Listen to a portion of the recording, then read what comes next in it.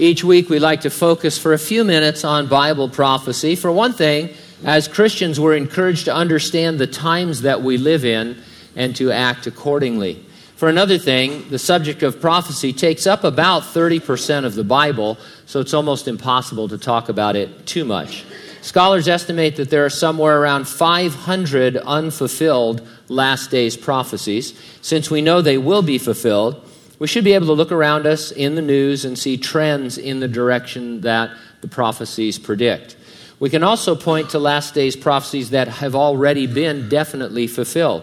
And many of these relate to the Jewish people and their nation. For example, it was predicted that the Jewish people would be regathered from the four corners of the earth.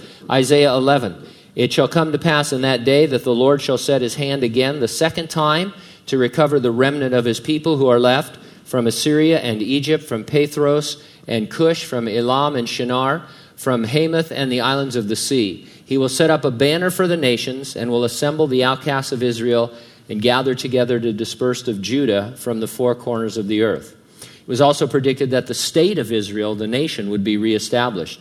Ezekiel 37, "Then say to them, Thus says the Lord God, surely I will take the children of Israel from among the nations, wherever they have gone, and will gather them from every side and bring them into their own land.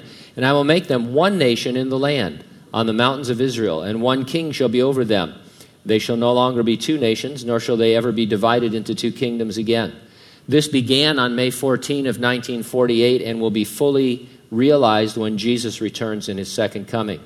There's also this ominous prophecy about the city of Jerusalem. It's from Zechariah 12. "The burden of the word of the Lord against Israel, thus says the Lord, who stretches out the heavens, lays the foundation of the earth, and forms the spirit of man within him. Behold, I will make Jerusalem a cup of drunkenness to all the surrounding peoples, when they lay siege against Judah and Jerusalem.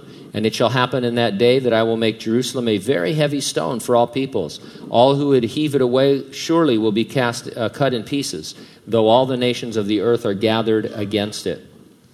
This prophecy and others like it are why what happened this week on Wednesday was so significant. President Trump officially recognized Jerusalem as Israel's capital to the disdain of the world's political and religious leaders. We're almost by ourselves as a nation in thinking that this was a good idea. Among those denouncing this decision was Pope Francis, who said, "I wish to make a heartfelt appeal to ensure that everyone is committed to respecting the status quo of the city in accordance with the relevant resolutions of the United Nations." All eyes are on Israel and on Jerusalem in particular, and that is exactly what you'd expect to be happening in the last days from reading the Bible from a literal futurist perspective. You read the Bible, you would come to the conclusion that if I look to the Middle East, the Jews are going to be regathered to their land, there'll be a nation again, and Jerusalem is going to cause some problems, and all of those things are true. As exciting as all that is, we're not looking for any prophecy to come true before the Lord can take us home to heaven. He said he would return to resurrect the dead in Christ and rapture the church, living believers, and that could happen at any time. It's an imminent event. And so every week there's a question I ask. You know what it is? Are you ready for the rapture? If not, get ready, stay ready, keep looking up. Ready or not, Jesus is coming.